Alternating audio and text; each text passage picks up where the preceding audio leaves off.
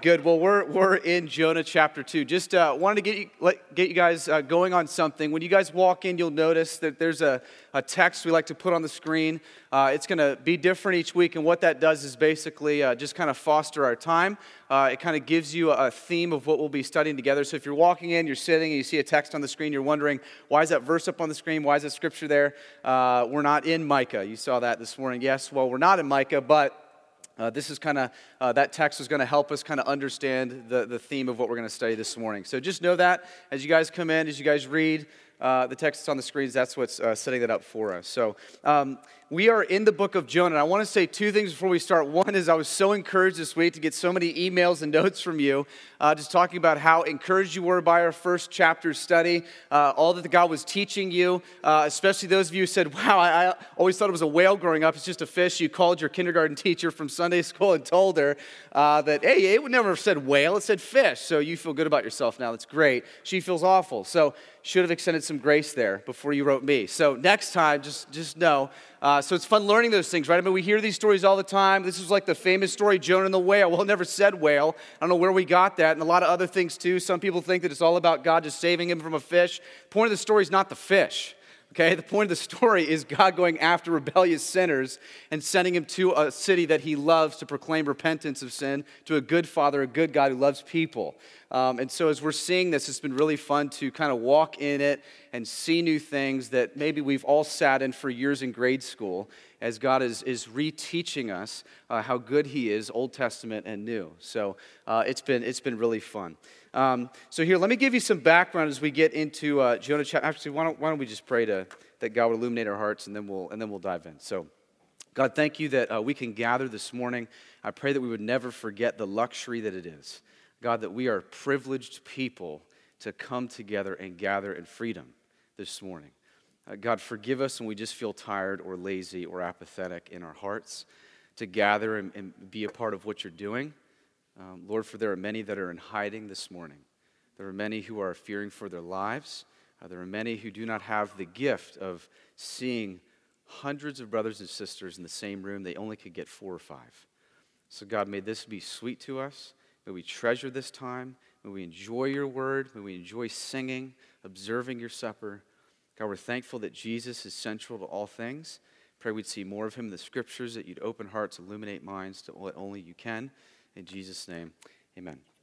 Amen. Well, here is, just in case you missed last week, one, just go listen to the audio. Two, let me kind of get you caught up on the sprint track. Here's what happened. Israel, okay, was at a time in their nation where they were growing, they were expanding, their borders were enlarging. There was prosperity, they were strong culturally, they were strong economically.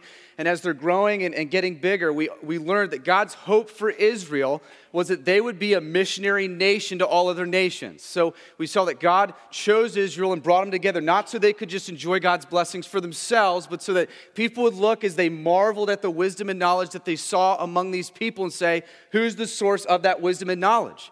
Right, so as they saw the set apartness of Israel, as they saw them walking rightly under good commands that weren't burdensome but grace-filled and encouraging, right, they would see, well, who's the God who's a part of these people? So they were meant to be a visible display of God's character and nature. And what God would do was he would send prophets, okay, during this time as they were a missionary nation. So he would send prophets first to teach and talk to the people of Israel. And what they would tell the people of Israel was, hey, this is what God desires of you. This is how you live set-apart lives. This is how you live holy lives. This is how people can see more an accurate picture of our great God through how you live in community. And then they would also send prophets to other nations. And that was more repent, judgment, you're sinning, God's a good God, turn to him, follow after him. There's a Redeemer coming, okay, to cure the sickness of sin, the law that you can't keep.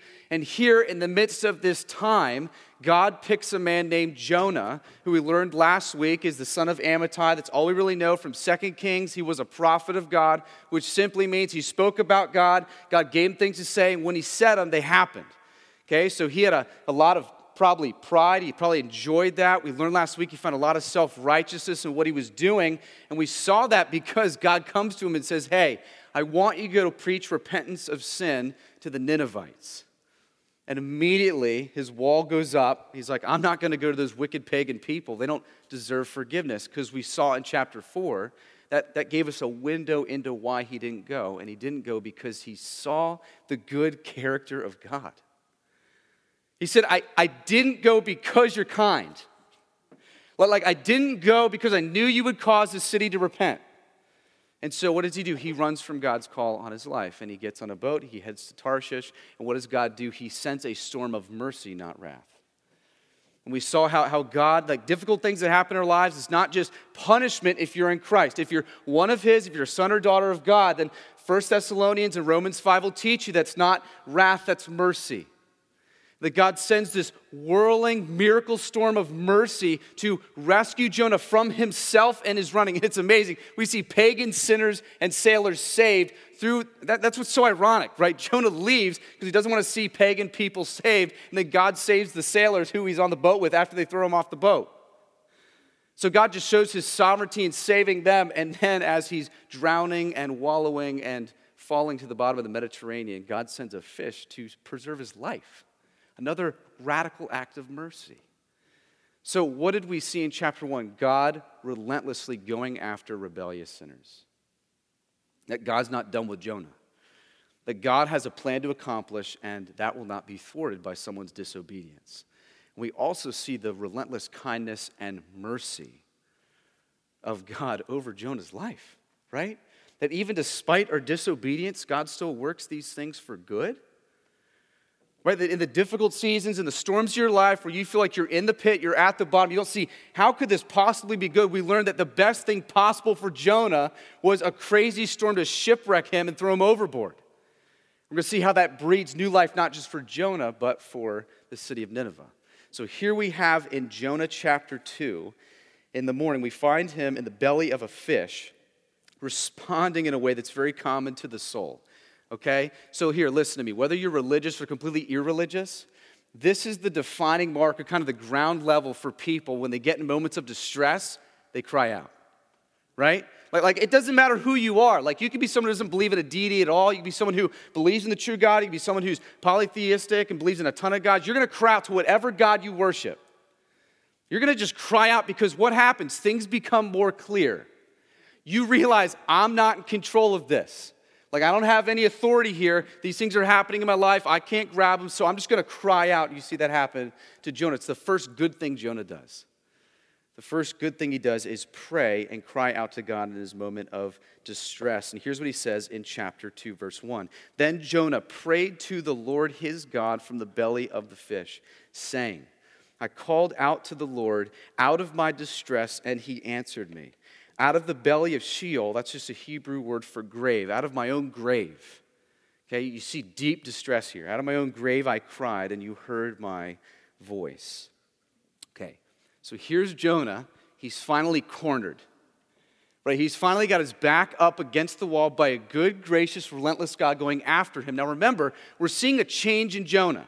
Right? In the first chapter, he's running as hard and fast as he can away from God's call in his life, away from what he thinks is going to be uncomfortable. He wants to stay comfortable, and then the irony of that is he gets more uncomfortable, finds himself in the belly of a fish. Right? He's running, and now his back's up against the wall of repentance, and he turns to God. He stops running from him and starts running to him. That's the beautiful thing of repentance, right? That's what repentance is. You turn from your sin and turn towards Christ. You stop submitting and sacrificing and substituting your will for God's will. You finally say, okay, your will be done, right? Like Jesus. We start modeling him. And here you see him beginning a prayer of repentance. And this is an amazing change. I was thinking about Luke 15 with the prodigal son.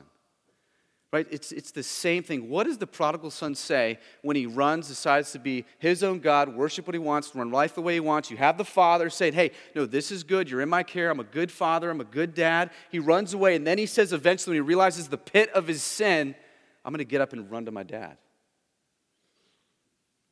He forgives me, right?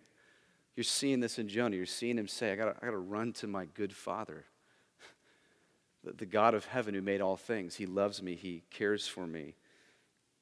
And so here you're seeing he stops running. He's overcome with God's pursuit of his life.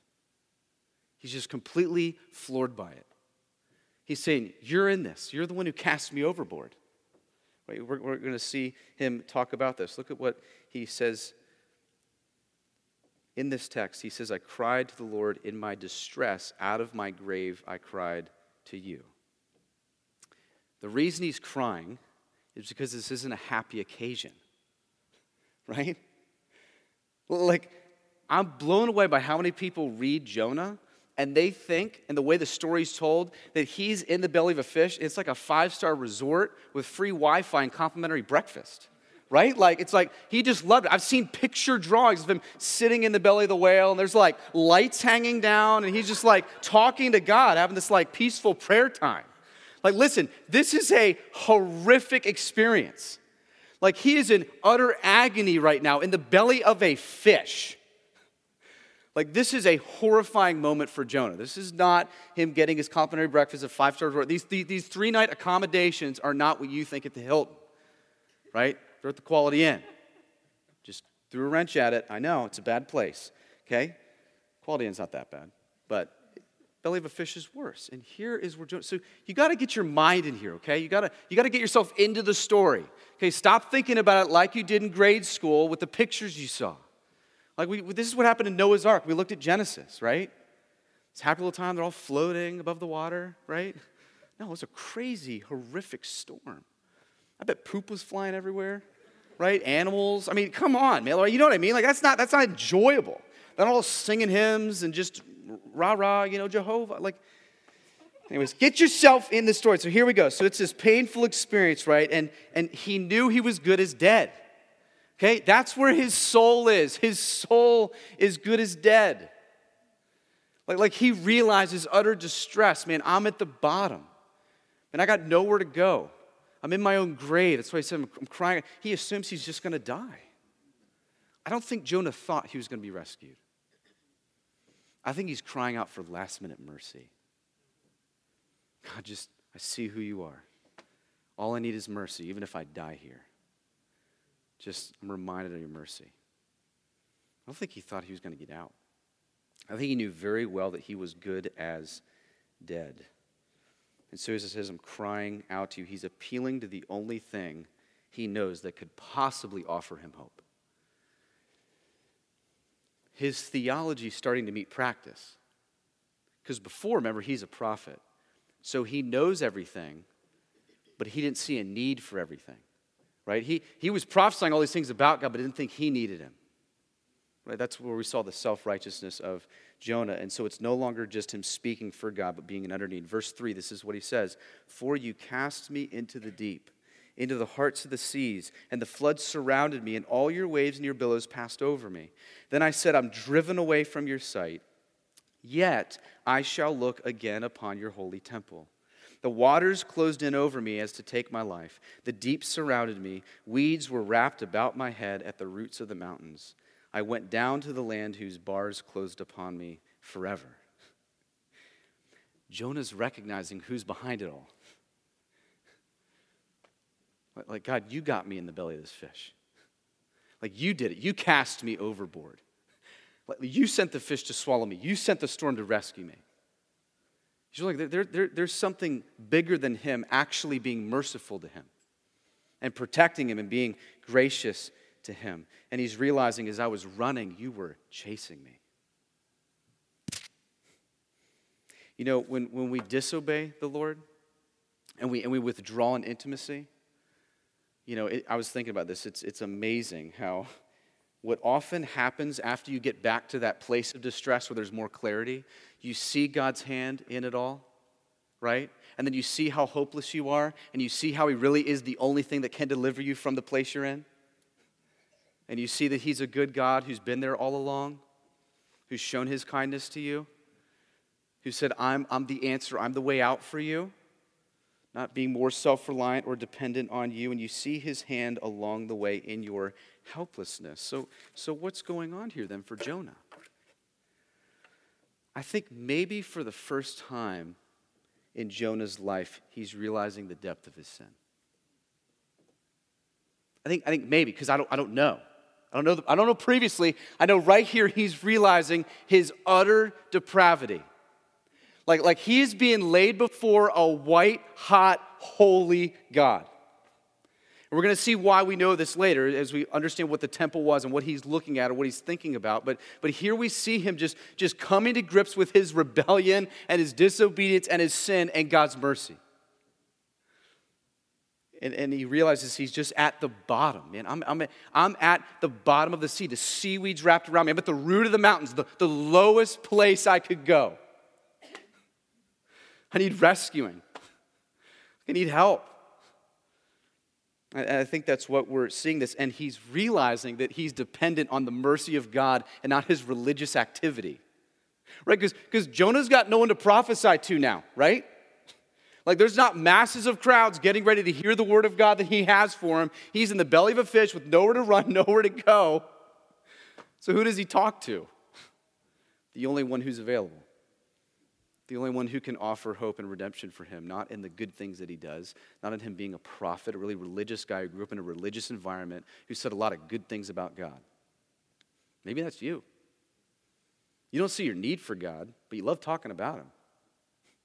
You love telling everybody else how good he is or the solution to problems, but you never run to him for the solution to your own problems. And that's just breeding self-righteousness, right? We talked about last week, you grow in entitlement around the people of the fold of God, and then that shrivels your love for people outside the fold of God. Because you think everything you have, God owed you. The gospel's only good news when you realize you don't deserve it. So when you realize you don't deserve it, then it's really sweet news.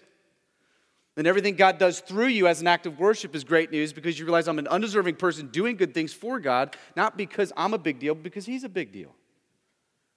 Because he saved me and rescued me. So Jonah's sin has led him to the deepest place he could possibly go. He's realizing the depth of his depravity. That's why he keeps saying, this is who I am.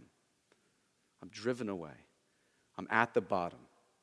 I'm at the root of the mountains. Now remember, I believe self-righteousness led him here. So I believe this is the moment where he's realizing all the good religious things he did were just that. Good religious things he did. Being a prophet was his identity, not the grace of God, not the saving work of God in his life. And I think he's sitting here realizing, as he was thinking, the Ninevites, they're pagan. They got issues. I think he's realizing, now, I have issues. Like I was so focused on the sin of this group, how wicked they were, missed out on the grace of God shown me, that now I'm realizing, man, I'm the one who's messed up. Like I'm the one who's sinful. Like I'm the one who needs help. Like where's his prophecy going to take him now? Nowhere. It's not going to bolster self-esteem. It's not going to bolster self-confidence. And here he's overwhelmed by the grace of God. I think he might be thinking, I'm as wicked as the Ninevites, maybe more so. It's a sweet place to be. And here is what's beautiful. Jonah doesn't stop there. Okay? We're going to see repentance turn in his heart. We're going to see godly sorrow. Okay, because what did we talk about yesterday or last week, right? Shame and guilt void of the cross leads to depression. Okay, so if you just stay there in your guilt and shame, you never run to Jesus, that leads to death, right? 2 Corinthians 7:10 says, godly sorrow, godly grief produces a repentance that leads to life and leaves no regret. Okay, but worldly sorrow leads to death. Okay, worldly grief. So what that means is when you repent or when you realize your sin, you realize it's not about you just offending someone, it's about you offending him. Right? Because lots of people can have worldly grief, right? People can feel bad about what they do. I know plenty of people I know that don't know Christ, that aren't in the fold of God, that are not adopted by God, that do not love Jesus, and feel very bad and guilty about sinful things they do. That's just worldly grief. They don't realize they've offended a holy, supreme being. They don't realize that there's sin in light of who he is. And this is what Jonah's realizing. We're going to see more of this and why we see this. Because he's met with the stunning reality that despite the depth of his sin, God's grace is deeper. Look at verse 6. Yet you brought up my life from the pit, O Lord my God. When my life was fainting away, I remembered the Lord, and my prayer came to you into your holy temple. He's starting to recognize God's forgiveness. The gospel of Jesus Christ is starting to warm his heart without him realizing it yet. Because he doesn't fully understand the gospel of Jesus Christ, right? Now I'm gonna give you reasons why I think he's beginning to see it without realizing he's seeing it. But here you see, he's turning to the Lord, he remembers the Lord, he's saying, okay, yet you're bringing me up from the pit. Okay, this is hopefulness now. Okay, in his despair, in his just distraughtness, distressed state of mind, he sees the Lord, and he starts rising in his heart. He starts being encouraged because he's seeing the mercy and forgiveness of God. And he says here, his eyes are off his predicament and says, I remembered the Lord, right? The pattern for the person who overcomes sin in his life is always, okay, I see the circumstance, I see the depth of the sin, I see what the sin is causing me, but then your eyes are moved from that to see only him. It's just God and me only. Okay, that's the issue. It's not, what's this causing? What's this doing? What's the ramifications of this root sin issue in my heart? It's, okay, I'm looking at a supreme, holy, white, hot, amazing, glorious, majestic God. In light of him, I am utterly depraved. And that's the predicament. He remembers the Lord. His eyes are now off of the belly of the fish. It's, hold on a second.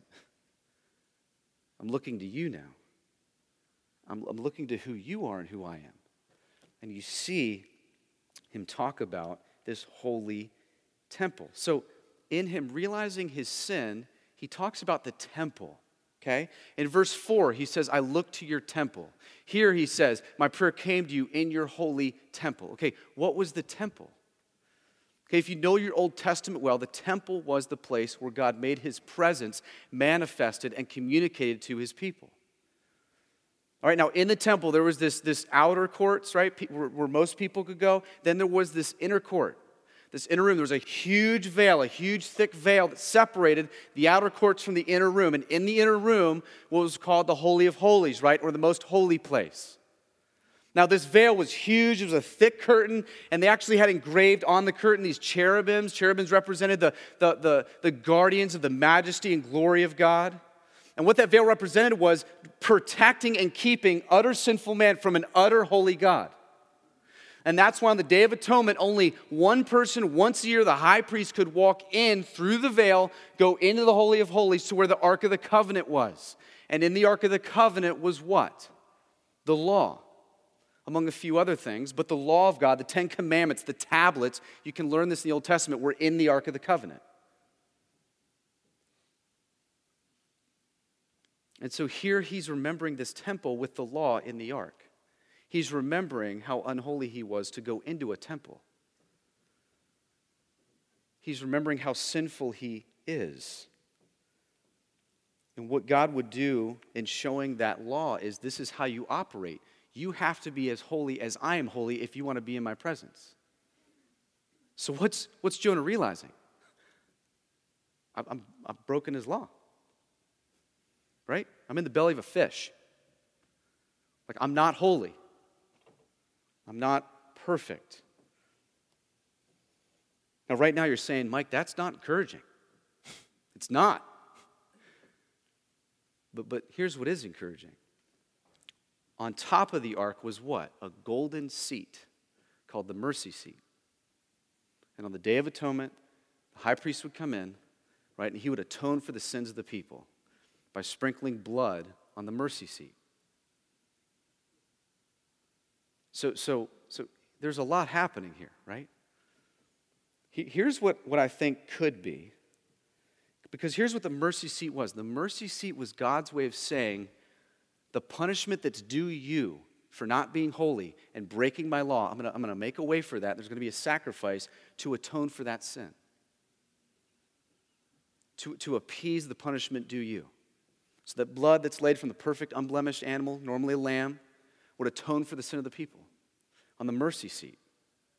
So here, as he's thinking about this temple, and the high priest, the guy who walks in, the high priest had to do meticulous things. He had to change his clothes, wash his hands, and when he went in there, he even sometimes brought incense to light smoke so his eyes were covered from visibly looking directly at the glory of God. The picture is just an utter holy God that no man can come in the presence of, who's so sinful. And here as he's thinking about this temple and seeing all this, I think Jonah's reflecting on the temple going, man, I'm not holy. God is so holy. And God is so merciful that he provided the mercy seat. Atonement for my sin, which is who? Who's our mercy seat? Jesus Christ. He is the Lamb who came and blood was shed that atones for our sins permanently. So I think without him realizing it, he's longing for this. He's seeing the mercy of God in this atonement that happens. But really what he's being warmed by is this Jesus who is the Lamb who would come and fully atone for sin. And who says, I'm not holy, I can't become holy. He says, no, Jesus makes you holy. Jesus gives you his righteousness. Jesus covers you up. What does Paul use in Colossians? It's this imagery of we're hidden in Christ, right? Despite our wicked residual effects of the fall at Romans 7, we try to cut them off, this corpse that's attached to us till we reach final glories. We're progressively growing in holiness and sanctification. We're hidden in him positionally. So we know we're not holy, and God made the substitute for us to make us holy, which is the only way any possible sinful person could be or with the presence of God. And I believe here Jonah is seeing this and understanding this and reflecting on this. Jonah's remembering the blood sacrifices that would be placed even though they weren't worthy. He's remembering the grace of God, the kindness of God in making a way. And just like the high priest was the mediator, Jesus is our mediator. That's why the veil was torn in two. Because we now have direct access to God through Jesus Christ. We don't need a high priest to walk in and sprinkle blood. The blood was shed once for all sins. So we appeal to his blood that was shed and not someone else going in for us. And there's amazing comfort found. So Jonah's response is realizing the good news of God's grace despite his sin. There's 1,000 places you could go, but all we know is, he's looking at the temple. He's remembering that God was gracious, that God made a way, that God provided an atonement for his sin, that God still is gracious, that God still forgives. He's seeing the holiness of God and the sinfulness of himself. Now look at what he says in verse 8. I think this honestly could be like the linchpin of the Bible. I love verse 8. A lot of commentators say that this is the gospel in the Old Testament. We're going to look at 8 and 9. It says, those who pay regard to vain idols forsake their hope of steadfast love. But I, with a voice of thanksgiving, will sacrifice to you. What I have vowed I will pay. Salvation belongs to the Lord. What's happening? Jonah is being awakened to his idolatry. He's been worshiping himself. He loves being a prophet. And this is why, what's the first commandment? That's why I think he's thinking about the temple, where the commandments were in the ark, and he's realizing that he has created vain idolatry. And what is the first commandment that God gave? Thou shalt have no other gods before me. Now, Martin Luther said, I think this is really good. He said that really every breaking of every other commandment is a breaking of the first one. Like if you form and cultivate other gods, then you're going to break all the rest of the commandments. So idolatry is the root of every sin. Because everyone, religious or irreligious, is worshiping something. And that's what sin is, guys. Like sin is placing anything, greater worth in anything above God. That's what sin is. Sin is finding greater joy, greater worth, greater fulfillment in anything apart from the one true God who made the universe. It's building your self-worth on other things. This is why in Isaiah 42, God makes a statement that's amazing. He says, I will not give my glory to another, to anything, to anyone. Like I'm not going to share it, right?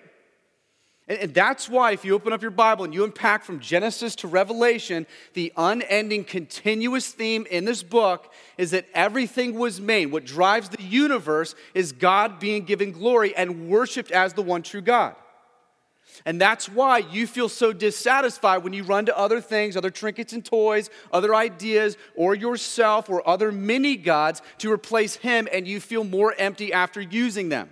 Because you're worshiping vain idols. And you're forsaking the steadfast love of Christ that's continuous and endless and overflowing from the cross, overflowing from His throne. Hebrews 4, you approach His throne of grace, right, to find help in time of need. It's just overflowing. You just stand under the waterfall as long as you want. It's steadfast. But what happens in our sin, we forsake that and run after something else and make that our God. And that's what we're seeing here is Jonah's realizing his idolatry, his worship of many other things and not the true God. He's trying to smash his idols. Profound, right? Amazing what we're seeing here. He realizes, I'm a glory thief. I love stealing glory from God. I loved being a prophet because it boosted me. But then when you asked me to go prophesy to wicked pagans and Ninevites, I thought I was a really big deal, and I was much more righteous than they were, and I deserved the grace of God and the gifts God gave me, so I'm not going there. And God's just leveling him. Here you are in the belly of a fish. How good are you now? How's your prophecy going to work out? You can tell it to me. I already know it, right? I mean, there's no use there. And here's what I love. He doesn't know what to do because what? He can't light a fire in the belly of the whale, or the fish. Whoa, shoot. Right? So, okay. We'll delete that in the recording. Okay, so here's bring it back. Oh, man. So here's what he does. See, I grew up with the same stuff, right? It's just programmed. So here's the thing. He can't light a fire, right? Last time I checked, fish don't eat sheep. Okay, so there's no lamb sitting there where you can sprinkle blood or offer atonement. So he goes, man, I'm just going to give thanksgiving. I'm just going to praise. And I'm just going to make a vow to you and fulfill that promise that I'm going to worship you. He's just reveling in worship and seeing God's mercy despite him forsaking his steadfast love for idols. This is why everything exists, not so that you might be happy or unhappy, not so that you might be saved or lost, but primarily that God might be given worship and praise because of his infinite perfections, because he's so righteous. And until you find yourself in a place where you're gazing and looking at a white, hot, amazing, holy God and how sinful you are, you're not going to really worship. You're not going to really find great, deep-rooted joy in your worship of God or how good he is in saving you. This is why all God's good gifts are given to us so that we might use them in worshiping him. And when you refuse to do that and use all God's good gifts to you on worshiping you or things about you or around you, it doesn't lead to true joy or everlasting joy. So Jonah took being a prophet and used it and terminated that gift on himself and not in giving greater worship to God. And now he's seeing the reason for all of those gifts given to him. So this is why, if you just follow the list of commandments, why do you lie? Because you want to look better, so you make people gods and you lie to make them believe things about you that aren't true of you. Because you want worship. Well, why do you steal? Because you want something so bad that you make that thing God, you make that thing ultimate, so you'll break the law to get it. Because you're worshiping that thing you have to have. Why do you covet? Why do you have hatred in your heart? Right? I mean, just follow the list down the line of commandments, and you do all of them because of number one. It's all idolatry. It's all you worshiping something else and wanting something else outside of him. And so Jonah is realizing this, and this is what the gospel of Jesus Christ does. The gospel of Jesus Christ reveals your love for other gods. It reveals your love for other things. It reveals the longing in your heart to worship something that will make much of you and not much of God. And so here we're seeing this right here, that those who pay regard to vain idols forsake their hope of steadfast love. Right. This is why when you've been made new in Jesus Christ, here's what happens. The law no longer terrifies you. Okay? Stay with me. Bye-bye. Okay? The law no longer terrifies you, right? The law tastes sweet to you. That's why David said, the law is like honey on my lips. But when he understands how good the law is, that's why when the law says, hey, don't have any other gods that aren't me, you go, why would I have another God? I mean, other gods have to be appeased. Other gods you have to make sacrifices to. You're the only God who made a sacrifice of yourself to appease yourself and bring me to yourself. Why would I worship another God who just wants sacrifices endlessly? I love the God of grace. Or when he says, don't take the Lord our God's name in vain. How could I be trite about the one who rescued me? How can I say things about the God who ransomed me to himself and showed me radical grace and mercy? When the law says don't do and do, you say, yeah, of course I don't want to do and do, so I make you visible so people see more of your character and more of your holiness and more of your purity and more of your perfections somehow in sinful, wicked, depraved me. The law all of a sudden is sweet to the soul. So Jonah's repenting of his idolatry here. He's smashing the idols in his heart. He's saying, I'm done with the idolatry of myself.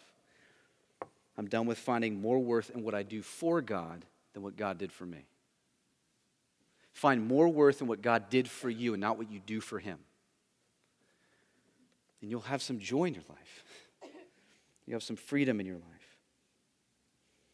And he turns to God in obedience, makes the sacrifice, says, I'm going to keep my word, keep my vow. I'm going to make promises to you and do those promises. And as he's made aware of his sin and God's grace, he shouts, salvation belongs to the Lord.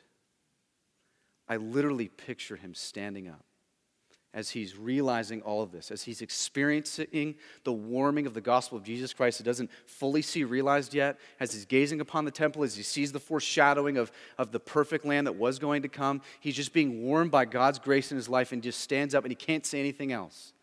He just says, salvation belongs to the Lord. Salvation doesn't belong to my self-righteousness.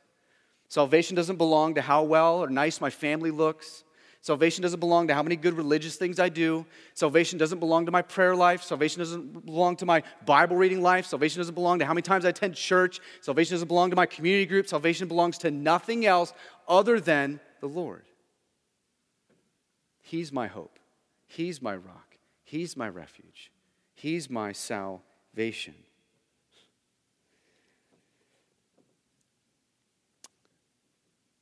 Now, here lies the danger.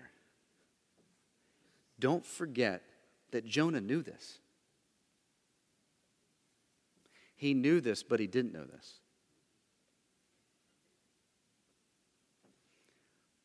Because so many of us constantly say, yeah, no, I know the gospel of Jesus Christ. I want to move on to like other principles now. No, let me get to something else. No.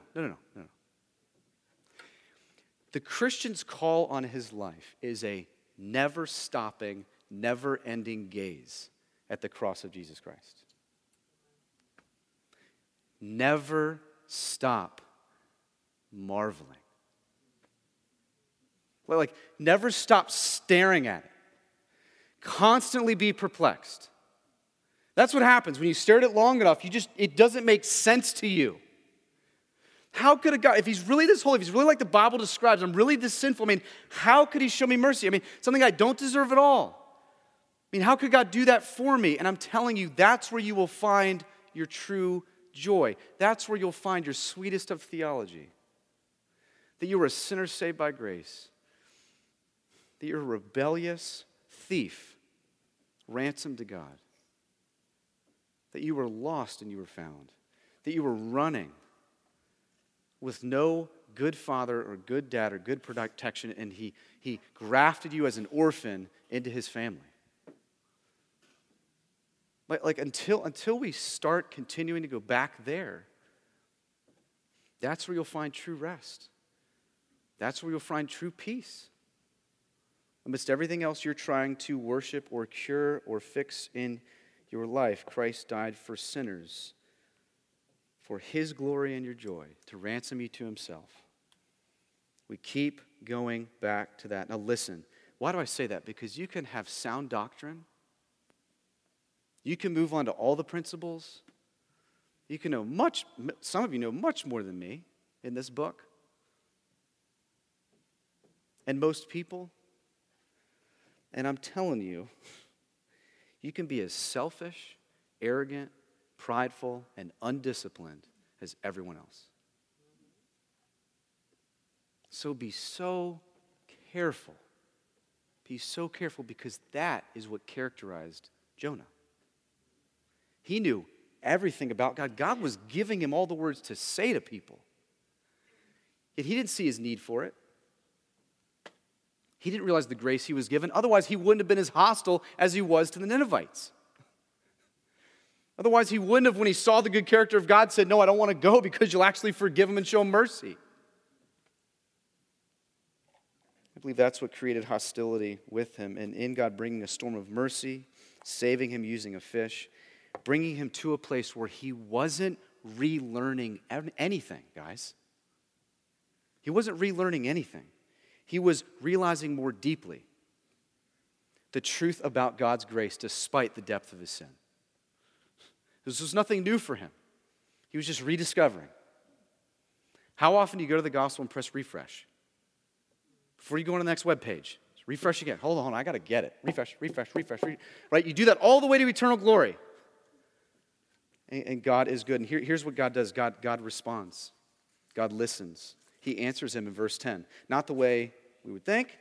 He speaks to the fish. That's crazy. So here the Lord spoke to the fish, and it vomited Jonah upon dry land. Again, an act of mercy, guys. Now, I don't think that was terribly fun. Okay? Like, I don't know if you've ever been vomited out of an animal. Probably not. If you had, I hope I would know. But this is, God, he must have caused him to beach himself or something, right? That caused this whale to spew him back up, spit him back up on dry land. And now Jonah is exactly where God wanted him to be all along, so he can go now and love a city with true, repentant, forgiving love, where he sees the grace of God that he doesn't deserve, and do it well. I mean, he's right where the Lord wants him to be. Now, just for fun, vomiting in the Bible, if you do a word study on it, it's a really fun word study. Probably none of you have chosen that word to do, but you'll see that every time in Scripture, outside of this one, it's used in the sinful or gross sense. Revelation 3, the lukewarm church in Laodicea, he wanted to spit them out of his mouth. The hypocrite in 2 Peter is like a dog returning to his vomit. In Job chapter 20, you have the guy who grew wealthy unjustly, and God said he would vomit it up. Except here. This is the only beautiful vomiting. Enjoy that. This is the only vomiting in the Bible that is a beautiful thing. Just for food for thought, just to enjoy it. It's the only pleasant vomiting in the Bible because it's the mercy of God. Jonah, I'm releasing you. I'm sending you. You realize your sin. You realize how good I am. You're killing your idolatry. You realize my steadfast love for you. You're seeing the temple that I'm making a way for atonement for your sin. You're crying out to me in distress. I'm answering you. I'm hearing you. You're turning to me. You're stopping your running. You're just seeing the gospel of Jesus Christ in chapter 2. That's all you're seeing. Not all you're seeing, like that's it. Like that's all that you're seeing. Now, how do we respond? I think there's a number of types of ways we could respond this morning, right? Based upon who we are or how we function or how we live. I think, number one, there's a group in here this morning that there's some of you who have never really grasped the depth of your sin. And every time you think about hell or judgment, you think it's very rigid or unloving because you don't understand how holy he is and how sinful you are. You've never acknowledged that. You've never really looked at that honestly.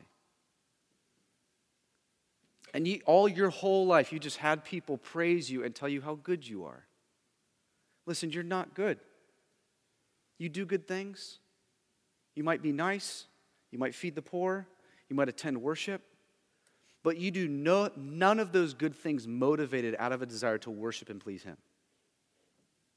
You do them at the bottom end of the day, a desire to worship you or something else that you think you're going to get by doing those things. You're worshiping another God. I don't know what that is for you. But you're running to that God, not Jesus. That's why when you worship and submit to Jesus Christ as Lord, your life changes. And all of a sudden, the sin begins to be crucified progressively as you go. Because you have a new God. A good God, a good Father, a good Master who ransomed you to himself and bought you with his blood. So I would just encourage you, maybe some of you in here, until you understand the depth of your need for grace, you don't see grace as a gift. You see it as deserved, not undeserved. Until you realize you don't deserve the mercy and grace of God, you're not going to run to it.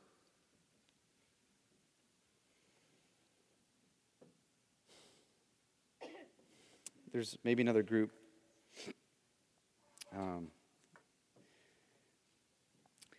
You realize how sinful you are. You do. But you don't realize how infinitely more gracious God is.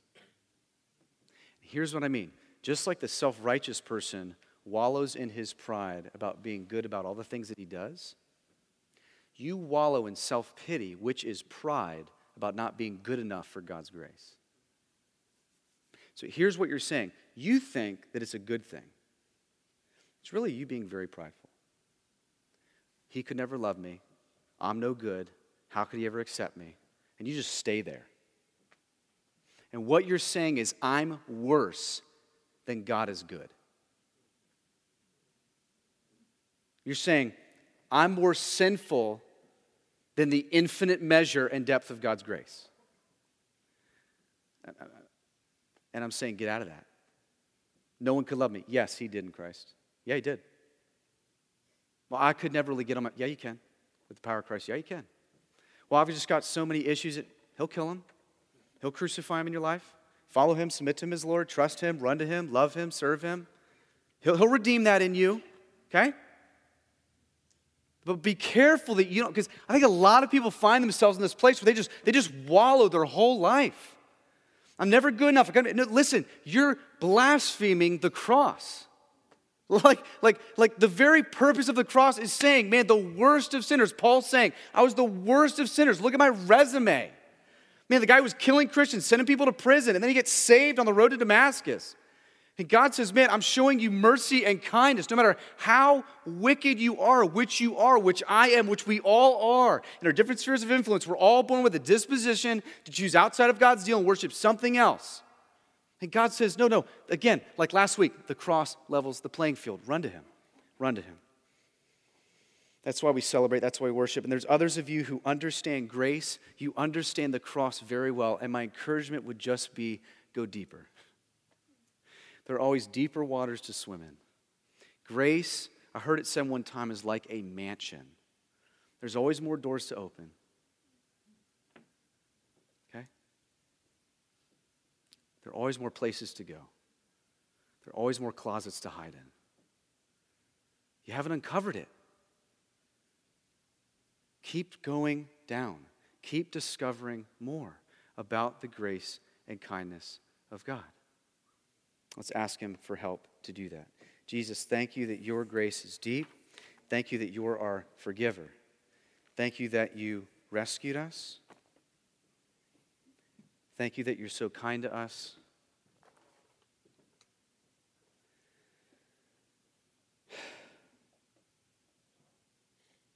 God, help us to understand how good you are, how kind you are. God, I just pray that Jesus and his gospel would be our answer each morning, each day. God, I pray that you would help us to be face to face with the reality of you much more often than we are. God, may that give us courage in our walk, joy in our identity that is wrapped up and hidden in Jesus. God, thank you for the picture of Jonah repenting and turning to a good God who finds forgiveness and motivation to move forward. Not a perfect man, but a repentant man. God, shape this church by just something that themes and models repentance. And God, as we observe the Lord's Supper now, I pray that we would be reminded of the centrality of Jesus in all things. That this is the gospel that we are celebrating.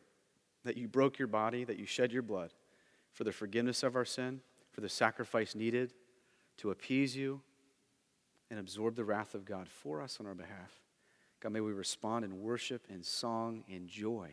God, might you save some this morning in your mercy in Jesus' name. Amen.